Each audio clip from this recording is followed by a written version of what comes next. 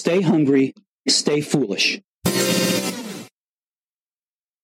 Before we kick into episode 2 of Gorillas Can Dance with Shameen Prashantham, I want to thank our sponsor Zai, boldly transforming the future of financial services with a suite of embedded tools and products and services to empower businesses to manage multiple payment workflows and move funds with ease. You can check them out at hellozai.com, and don't forget, sign up to the innovationshow.io newsletter and you'll be in with a chance to win a copy of this brilliant book. So much research has gone into this, and it will bring your innovation startup partnering efforts to life. Let's get into episode 2 with Shameen Prashantham. Today's book is about one way in which large corporations can be entrepreneurial by partnering with startups. Specifically, it's about the key principles and practices that have been distilled from our guests' research. To be clear, as our audience knows well by now, opening an innovation lab here or there and organizing a hackathon will not make an impactful result. This is about substantive programmatic interventions that could ultimately underpin a more fundamental change, a more transformational innovation within an organization. This book tackles corporate partnering in 3 parts: the why, the how, and the where. In part 1, our guest gave an overview of his 15 years of research that involved over 400 interviews with corporate startup managers, startup entrepreneurs, and other individuals involved in partnering with corporates and startups. And also in part 1, he introduced some of the key players who paved the dance floor for Microsoft Gorilla to be able to dance with startups. In part 2, we will explore the why. Why do you do this in the first place? It's a great pleasure to welcome back for part 2 the author of Gorillas Can Dance, Lessons from Microsoft and Other Corporations Partnering with Startups, Shameen Prashantham. Welcome back to the show. Thank you so much, Aidan. I really enjoyed the first part, and I'm looking forward to this conversation as well. And I can tell you, Shameen, so many of our audience I've told about this book have gone out and bought a copy, but they're so happy that you're doing this episode, and particularly the in-depth episode. Today, we're going to cover the why, and I want to dive straight into it, and we'll only cover the why so everybody can really take it in and let it seep in today. So I thank you again for joining us for part 2. So with the why, you call this, the subtitle, if you will, is co-aligning with strategy. And you start off here by saying why entrepreneurship matters for large corporations deals with the imperative for partnering with startups in the first place. And I'll prime you. I was going to say I'll prime your pumps here, but I'll pave you for the dance floor. You know what I did there. With a great excerpt here to tee us up. You say corporations need to be entrepreneurial in order to renew themselves in the face of fast-changing environments. In the face of disruption, some of which may emanate from startups, large corporations have the opportunity to collaborate with them. There is scope for these very different sets of organizations to combine what each is good at: corporations' efficient use of existing resources and capabilities with startups' agile development of new capabilities and ideas, in a way that is consistent with the corporation's strategic priorities. I thought that would be a great way to get started, to give this bird's eye view of why you would engage in startups in the first place. Thank you for that very excellent introduction. So I think one of the things to be clear about from the get-go is that anything that a company does to try to be more entrepreneurial, which includes engaging with external startups, should clearly be viewed as a means to an end rather than an end in and of itself. One of the big complaints that people have about this sort of activity, very often a phrase you hear is innovation theater. So there's this sense in which it sounds great to be able to say you're partnering with startups and you have a great demo day or whatever. but it really doesn't mean very much, is the sort of impression one gets, and or the sort of complaint one hears. And I think what that reflects often is the fact that there isn't clear thinking behind why one is doing all of this. So that is the starting point. And as you read in the excerpt, and as many of your guests and you yourself have written about, companies in this very fast-changing environment have a lot of things that they need to consider to be more agile, to adapt to changing demands from consumers, changing technological landscape. There is this sense in which companies could be disrupted.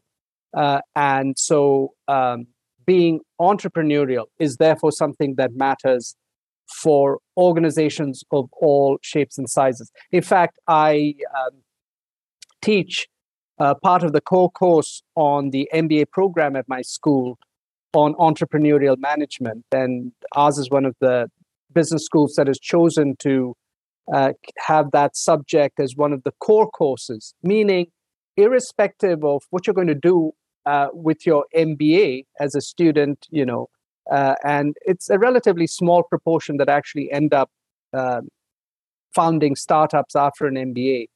We still believe everybody needs to have that exposure because being entrepreneurial is relevant for all organizations. And I use the word organization advisedly. So I'm not even companies, even nonprofits and so on. So I think that's the basic starting point, because we live in a world in which the environment is changing so fast. There's need to be very responsible, adaptive, and agile. That's the overall starting point.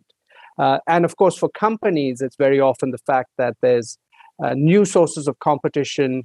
The business model they've had that's been working so well is now no longer working as well. Something needs to be done, and you need to be more entrepreneurial.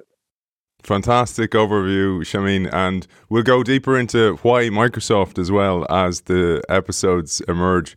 But I wanted to jump into one specific role combination, you call it here, of the different kind of combinations or collaborations or configurations that an organization can look at when they're engaging in startups and partnering together with startups. And you say there are three major roles or combinations that we should consider: managers versus entrepreneurs, managers as entrepreneurs, and managers with entrepreneurs. Perhaps you'll take us through these, and I might interject with some great quotes because you pepper this with some brilliant writing, and I just don't want our audience to miss this as well. Of course, buy the book, and behind you'll see 2 copies of the book. One is up for grabs on the innovationshow.io newsletter, but please do buy a copy of the book, and when you do, leave a review on Amazon as well. It really helps the author. It boosts the algorithm, and of course we live in this algorithm society. And with that, Shameen, over to you to perhaps introduce the idea of managers versus entrepreneurs. And I loved here how Howard Stevenson of Harvard Business School, who introduced the entrepreneurial management course for the first time in the 1980s, put it. You mentioned him in the book. He said, entrepreneurs differ from managers in that their starting point is an opportunity, not resources. I absolutely love that. It totally frames the mind of the differences here between management and entrepreneurs. Over to you. Exactly right. And so I mentioned how we teach this course on the MBA at my school. And I start basically with Howard Stevenson's view on how entrepreneurs or what entrepreneurs do is different from what sort of the classic managers do. And exactly as you say, the starting point for the entrepreneur's opportunity. And as startups pursue new opportunities, what that means in turn is that they sometimes redefine the rules of the game. So, a lot of this, of course, has to do with business model innovation. It could be the same products being sold to the same market, but just being done differently. With the first dot-com boom in the late 1990s, this is what gave rise to companies like Amazon and so on. They were selling books to consumers of books. Nothing new there, but how they did it was different. And they were pursuing this new opportunity. And that in turn disrupted the existing industry. And, Clayton Christensen, the late professor at Harvard, who's written a lot about disruptive innovation, talks about how startups can be a disruptive force to big companies. Now, of course, I don't want to overstate the threat that big companies face or to suggest that they are not resilient. Many big companies are still around. Many big companies have weathered various storms that they've faced, but they've had to do so. It's taken some doing, and a lot of that threat comes from these entrepreneurs who are pursuing new opportunities, very often with business model innovation, and that then becomes one of the important threats to the managers in the big companies, who therefore feel, business as usual is not going to cut it anymore. And so that's why I think that distinction between managers and entrepreneurs that Howard Stevenson offered is useful in many ways, and as a starting point to say that managers in the inside of big companies can face considerable threat from entrepreneurs and startups on the outside. And this will speak a lot, Shameen, as you know, to many of our audience as well who work in innovation in legacy organizations, because oftentimes they're seen as the threat as well. And the corporate immune system is actually these managers that you talk about. And oftentimes that's a lack of knowledge, and lack of knowledge triggers fear, and fear comes across as resistance. Maybe before we move on to management as entrepreneurs, you have some views on that, because of all the interviews and all these brilliant authors I've had on the show over the last 6 years, the biggest thing it's given me is empathy for the resistor, because the resistor is often doing it from a place of fear. Well, I think that's absolutely right. And I think it cuts both ways, as you're saying. From the startup's point of view, the managers and the big companies can seem like a threat. There's no doubt about it. But for the managers in big companies, there is a sense of fear in terms of what's coming at them and what's new. And this is really that starting point that we were talking about earlier as well. The need to be entrepreneurial, I think, is something that big companies are recognizing. But that can also reveal a sense of panic, even in some cases. Incumbents are being pushed very hard to be relevant in a world that's changing rapidly. I think digitalization was a major driver of the need to be to make adjustments and modifications. And when it can be overwhelming. It can be a cause of fear. So I think you're absolutely right. I think going forward, sustainability challenges is also kind of like that. And when you see the enormity of the challenge, that too can stoke fear. But hopefully, as we continue with the discussion, people will also recognize that there are things they can do to try to deal with the situation as we're about to move on to. Yeah. And this is one of the wonderful things about your book, is that it is educating people for making those decisions, but also to decrease resistance across an organization as well. So we'll move on to managers as entrepreneurs. And again, I'll pave the dance floor for you here with a great quote from the book. You say the challenge of disruption does not arise because large corporations aren't good at what they do. It is precisely because of it, as Clayton Christensen said, as you know well. As the late Professor James March of Stanford University noted, companies are engaging in two types of activity, and we've covered this many times in the show, this duality that exists in today's business world. One is exploitation, that involves leveraging current capabilities to do what the company is good at in the first place. And two is exploration, and that is about developing new capabilities to pursue new activities or ways of doing things, building that capability for the future. And you say typically corporations become really good at exploitation, and because this contributes to economic successes, managers tend to focus primarily on this. They're rewarded on it, they're remunerated it, and they're recognized on exploitation, not so much exploration. This arises as a problem within the organization, And we need managers, as you say, to be entrepreneurs. Exactly. And I'm sure this is something that your audience will readily relate to. And as you said, it's something that frequently comes up on your show. I think that's really at the heart of what's making people so interested in corporate innovation. Exploitation, and by the way, the term may have different connotations in other contexts. It has no negative connotations in management research. Exploitation is simply the utilization of existing capabilities. And that's the part that the companies, sort of perfect over time. And then you have a well-oiled machine, and these managers, as Howard Stevenson says, manage resources that they control optimally. And in fact, a lot of what we teach on the MBA, to be honest, is about that, and that's actually very important.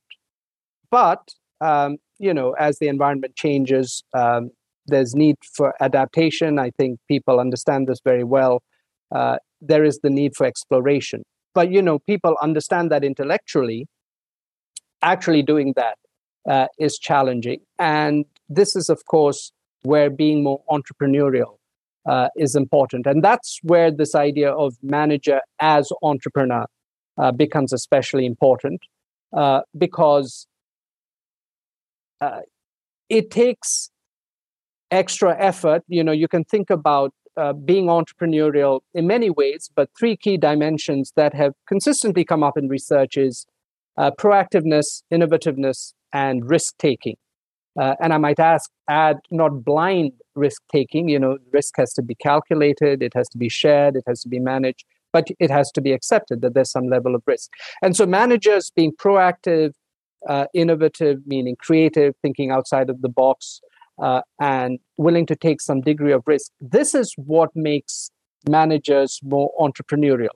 And for several decades now, a lot of attempts have been made to try to systematize this somehow. One of the well-known anecdotes of intrapreneurship is from 3M, where the sticky post-it notes came about because of a sort of an accident of an adhesive that went wrong. But you had a couple of intrapreneurs who persisted to find some solution for this. And 3M is well known for having tried to institutionalize intrapreneurship by letting people in the company have 15% of their time to work on projects of their own that are relevant to the company. Google then adopted that idea, said 20%. Gmail was one of those 20% projects. And so trying to do this has been something that companies have been aware of. And I think it's actually very important. Some people scoff at intrapreneurship a little bit, and again, it's one of these things. Yes, many companies pay lip service to it, but you also have examples of companies that do take this seriously.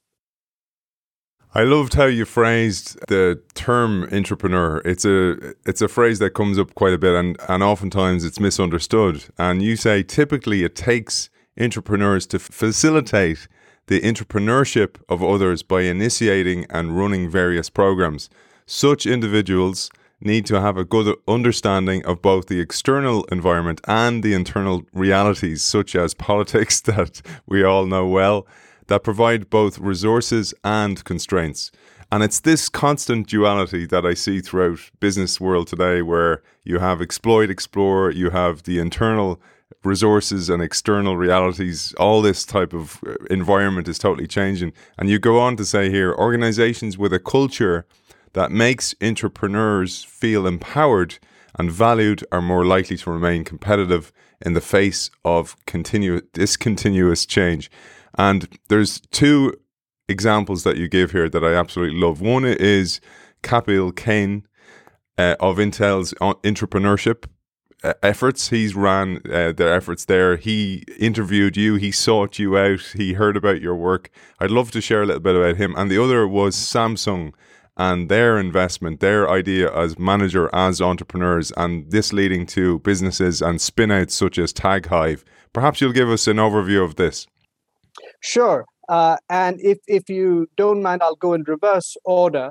So the point here is that you have examples of intrapreneurs who made a difference, that they took action themselves, and the result was, say, 3M's Post-it notes or Sony's PlayStation, this sort of thing.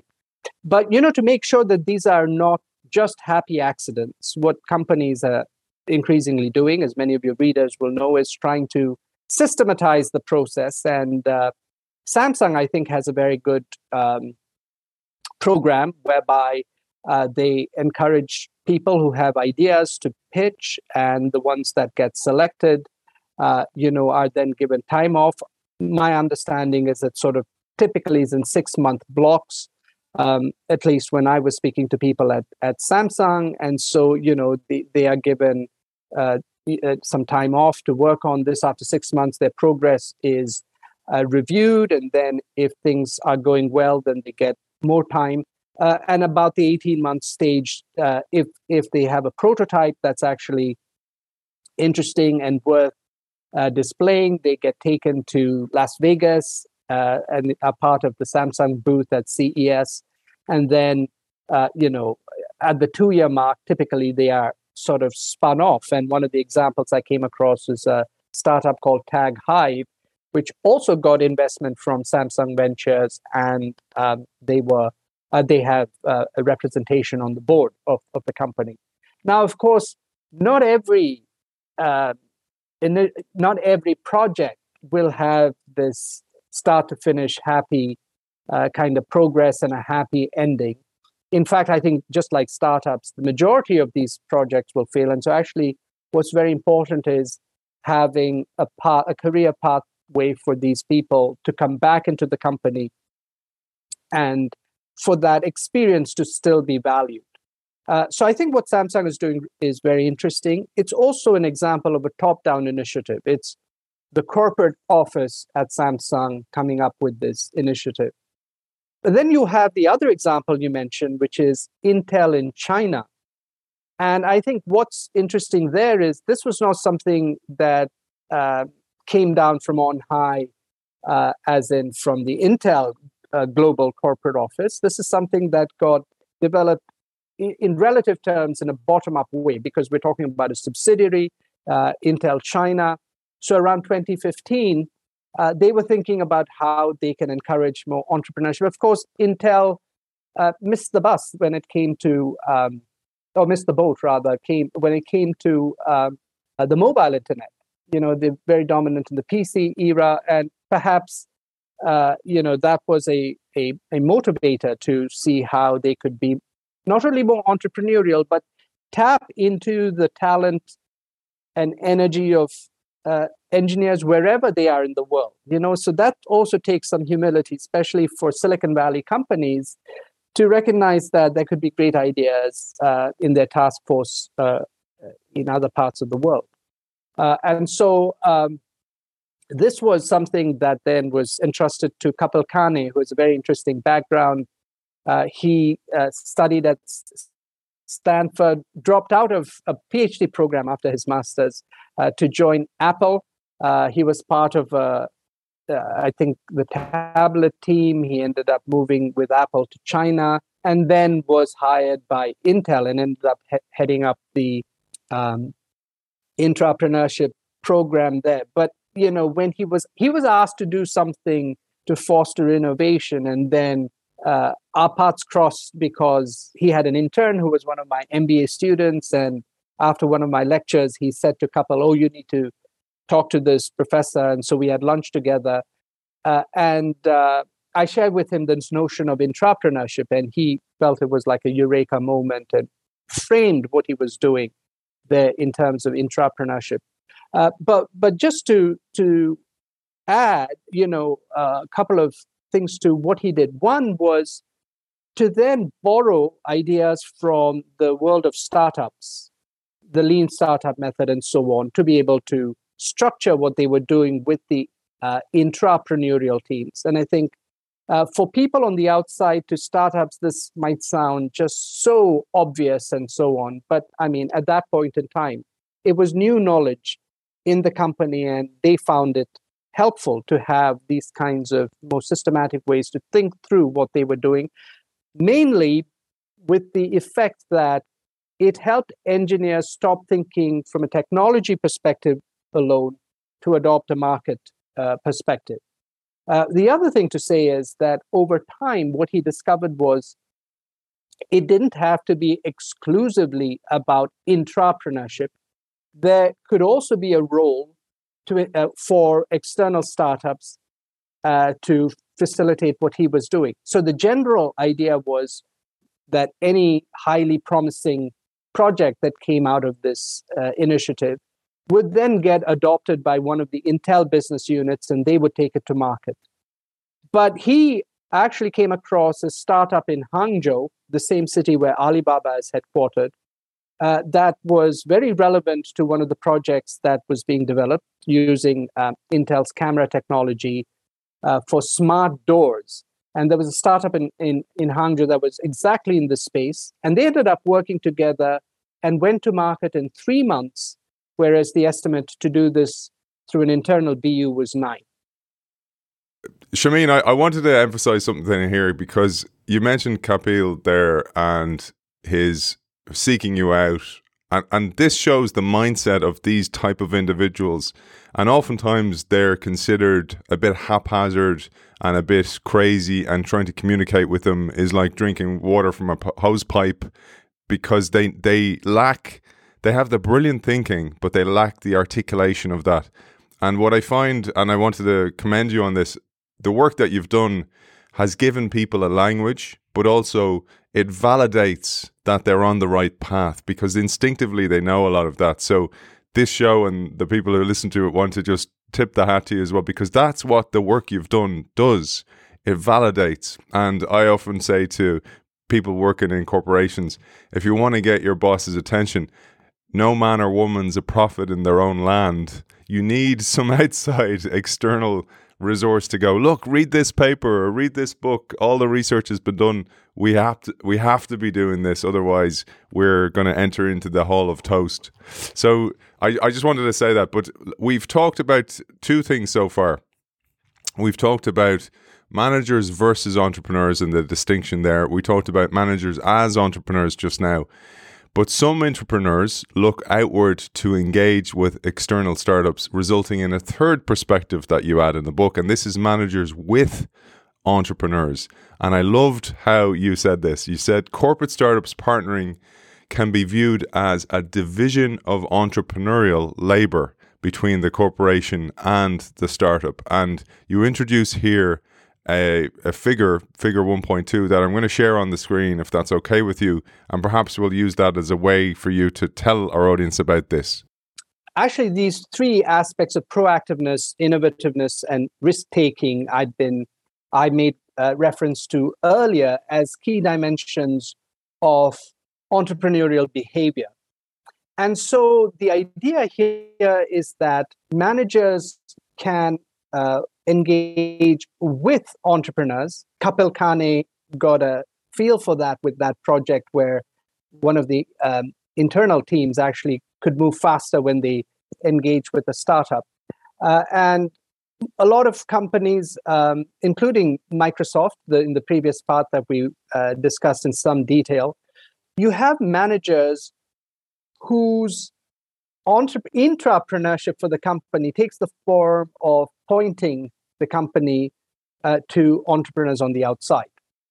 And what they're able to do when managers and entrepreneurs come together is that they're able to combine aspects of their entrepreneurial behavior in which they are especially good.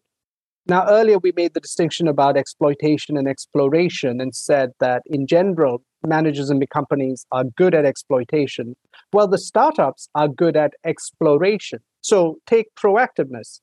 The proactiveness with which the established company is exploiting what it's doing, exploiting an existing market, can go hand in hand with the exploration of the startup. Thus, a startup that has new technology around digital marketing can work with mutual benefit alongside a big company who is extremely good at engaging with their existing market, but of course doesn't necessarily have the digital expertise. That's just a simple example, but that's how the proactiveness can be sort of shared, if you will. The innovativeness as well, again, the exploitation, just at the risk of exaggeration, a lot of this is about the downstream, doing the marketing, the sales, the distribution really well. Exploration, you have a lot of the upstream innovation, and again, combining these. And then when you're working together, it allows you to take risks because the other side is compensating for your deficiency, the lack of flexibility in the case of the big company and the lack of, say, legitimacy in the case of the startup. And so what you're seeing here is we're not saying that, you have the entrepreneurial startup and this terrible big company. We're saying that the big company and the managers here are also demonstrating entrepreneurial behavior, but they're playing to their strengths and allowing the startup to play to their strengths. And together you have this division of labor, and this term division of entrepreneurial labor came out of a chance encounter. At one of the academic conferences, I had organized a panel about this idea that large multinationals could engage with startups.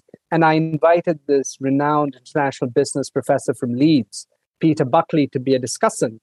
And in his comments, he said, of course, there can be a division of entrepreneurial labor between multinationals and startups. And so afterwards, at the end of the conference, there was a reception, and I made a beeline for him. And I said, Peter, that just sounded great. Now we should figure out what that actually means.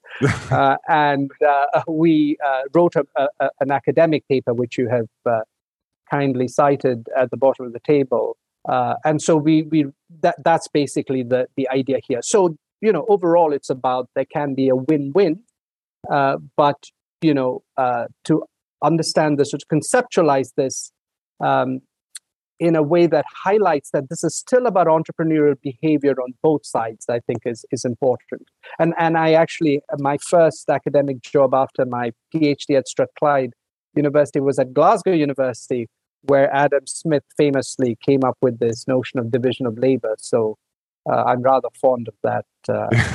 Nice. It's like the title, the way that emerged as well. It's nice having those little moments in your book as well. So you've stamped a moment in history. So well done. I wanted to just say on that because the whole idea here is, again, if I think about the entrepreneur, so somebody within an organization who instinctively knows what to do, oftentimes they won't even think about articulating the division of labor of who does what and what everybody's good at, etc. But it's vitally important. It's actually like running a good meeting, and at the end going, okay, Shameen, you're going to look after this, you're going to deliver it by this time, Aidan, you're going to do this, Mary, you're going to do this. That I see that as what we're doing here, and it's one of the things that drives me with this show, Shameen, is to give people the information. Oftentimes CEOs are so busy in organizations that they don't know what to do because they don't have the time to even research it. And if we can give them the information, go, look, Shameen did all the research, Aidan and Shameen had a chat, and hopefully we've distilled it down into a way that's meaningful, so it gives you the articulation of that. I think that's a noble cause, and it absolutely drives me, and why I'm so delighted to have you on the show. And I wanted to just bring it to a step further because you cite some of the examples that you studied in the book beyond Microsoft.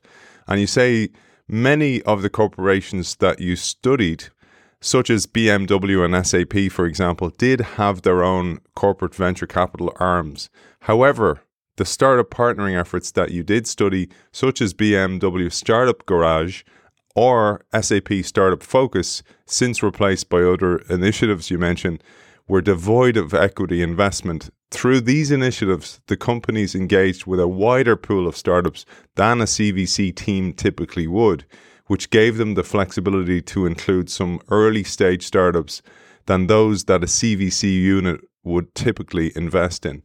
I'd love to explore that because this brings it a little step further for those people who may be a bit more further down the stream, a bit more involved in this, who understand it better. This shows, okay, so you've got your house in order, you've got your entrepreneurial division of labor.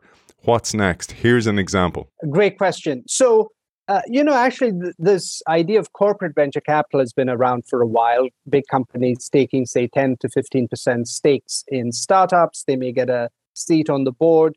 And this is often portrayed as a very useful way in which big companies can get a window into newly emergent technologies and so on. And I actually think that's a very important tool in the corporate innovation toolkit. My work has primarily been about non-equity partnering. And one of the major differences I've noticed is in the nature of the startup that is engaged with in these two ways. Now, over time, there may be some blurring of the boundaries in terms of what I'm about to say, but typically what I found was that corporate venture capital folks were interested in very mature startups, and they'd come in with Series B or later. Whereas these examples that I had, there were in many cases startups that were 6 months old.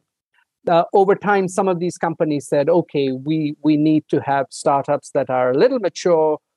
They should at least have a Series A round of funding. But in general, I actually found that these two sets of initiatives were dealing with different types of startups.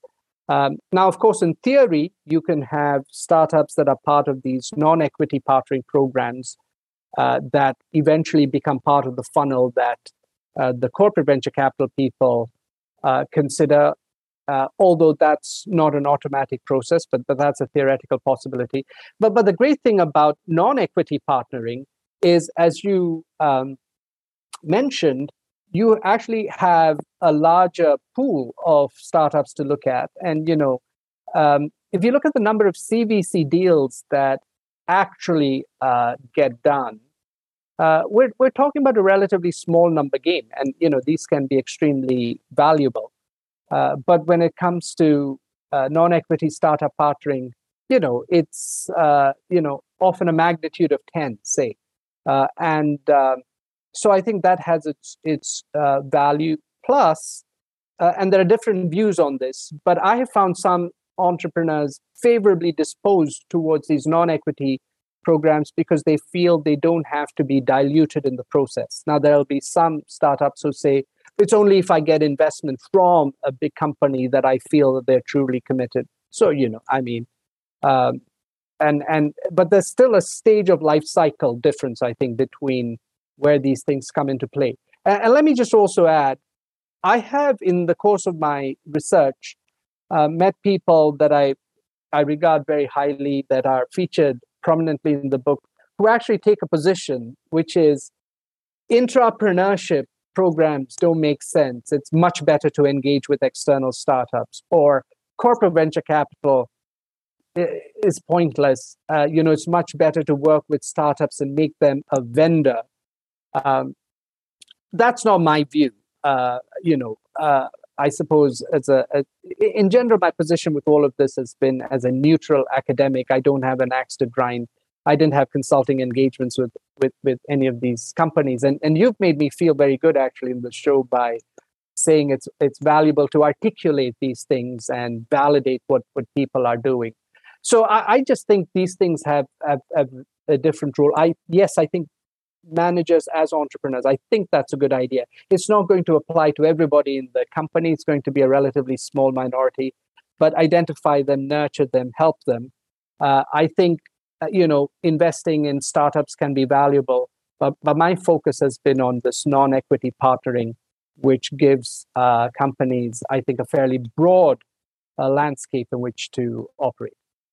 And I wanted to bring it one step further, because we see this, you mentioned innovation theatre, but also then there's, we need a presence in the valley. We need a corporate outpost, an innovation lab, and the organisation does put its money where its mouth is, but it doesn't put its real commitment there. So it tries to throw money at the problem. Perhaps it's got a dictate from the board to go, we need to be more innovative, and the CEO thinks to herself, let's put a lab out in Silicon Valley near the action.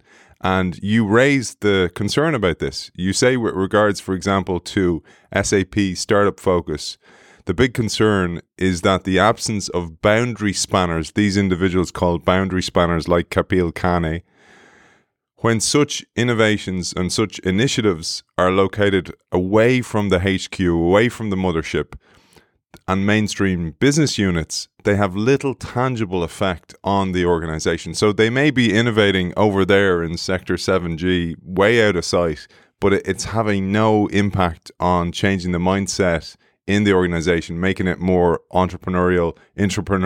It's not having any effect there. And this relates to a recent episode that we had with Ismail Amla, where we talked about this. Up to 90% of corporate innovation outposts fail. And this is one of the core reasons. Absolutely. And I think, again, one of the things that I realized in the course of my research is we talk about corporates partnering with startups, but it comes down to people. And that's partly, I think, also what's behind those three ideas of manager versus entrepreneur, manager as entrepreneur, manager with entrepreneur. It's about people. And the people who manage these partnerships on behalf of the corporations, they are extremely important. And that's something I will say again when we discuss the how. And their role of being a bridge between the startup and the rest of the organization is absolutely critical. And it actually speaks to something that I think we're going to go on to talk about in this episode itself, which is about the shared differences. So, you have these startups which are often basically single unit entities, and then you have these large corporates which are multi-unit entities. And you have managers within the company that are engaging with the startups. But very often, meaningful things happen for the startup with the big company if other people in business units and so on actually engage with the startup. And so this boundary spanning role is really not merely about linking the startup with the company per se, but the startup with relevant entities within the big company. And when that doesn't happen, then you end up with very little to show for the efforts. And I think that's part of the problem with the innovation outpost, because the boundary spanners have boundaries to span along with distance, and out of sight, out of mind can be quite problematic.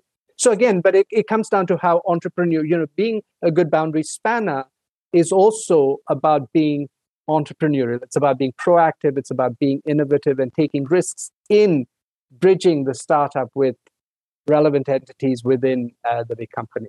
You mentioned there even the proximity challenge, but even time zone challenges. I mean, even us trying to engage here, you're over in China, it's difficult and it wears people down, because if you have to continually interrupt your own private life in order to get the job done, it wears people down and they give up on it as well. And that's a huge challenge that I see that's often not have a light shone on it, but it's really important.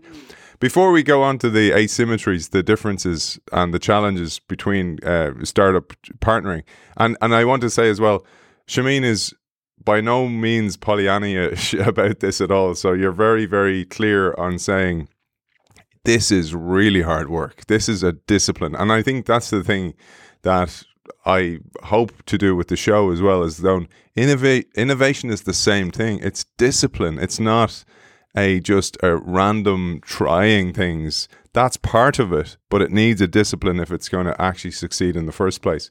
But as you noted earlier on, there's a division of labor, entrepreneurial labor, and collaborating on complementary strengths for mutual benefit, for example. But each partner has strengths that the others lacks, and this can lead to three interrelated benefits: legitimacy, learning, and leads. And again, I'm going to share one of the graphs from the book so people can actually see it and see what we're talking about here. One of the most fascinating startups I came across in terms of its ability to dance with gorillas is a startup it was a startup when I studied it in Beijing called Testin. And in so they were founded in 2011. In 2012, Microsoft had opened an accelerator in Beijing. They were in one of the first cohorts. They also partnered with IBM at the time. And then they forged relationships with Intel and ARM. So what Teston does is they were providing testing services for mobile apps. And they figured that they needed to engage with the companies behind the semiconductors, ARM, of course, being particularly important. That took some effort. They forged a relationship. And then they had relationships with a whole bunch of other large companies, including Chinese big companies, and they were engaging with the developer communities. And as I started analyzing what they were doing and the benefits they were getting out of this, I realized that those initial couple of relationships with Microsoft and IBM, legitimacy was a big part of the benefit. It was credibility by association. Investors were beginning to take them more seriously as an alum of the Microsoft accelerator. When it came to Intel and ARM, learning was very important. They were getting a sense of the technical specifications, a sense of the technology roadmap, helping them to fine-tune their offering. And then when it came to these other companies to whom they were accessing the developer communities, they were getting leads. They were getting new business opportunities. And so you could see that big companies can be a source of very important benefits to startups. But then, as I kept studying the big companies that were increasingly taking startup partnering seriously, I realized that actually these benefits apply for them too, maybe in slightly different ways, but they too get new leads, they get new business opportunities because, for example, they're able to bundle something that a startup is doing with their offering, or they're able to do better, do more as a result of the startup's input. They are able to learn new things from the startups as well and get access to new ideas for more traditional companies, very obviously in the area of digitalization. But surprisingly, these big companies also get legitimacy if they're seen to be doing well with startups. They are, of course, well-known companies with strong reputations. But in terms of engaging with startups, now big companies, I think, are recognizing that they are competing with other big companies for the hearts and minds of the most talented startups. They want to be seen as a partner of choice. They don't want to be seen as the terrible gorilla that you could get trampled by if you were dancing with them. And so I think there are, in that sense, legitimacy benefits for the big company too. It reminded me, Shameen, you would have seen this when you were in Glasgow, in Scotland as well, is the show The Dragon's Den. And I often think of The Dragon's Den is the dragons are the big corporations, and the entrepreneurs coming on are the startups.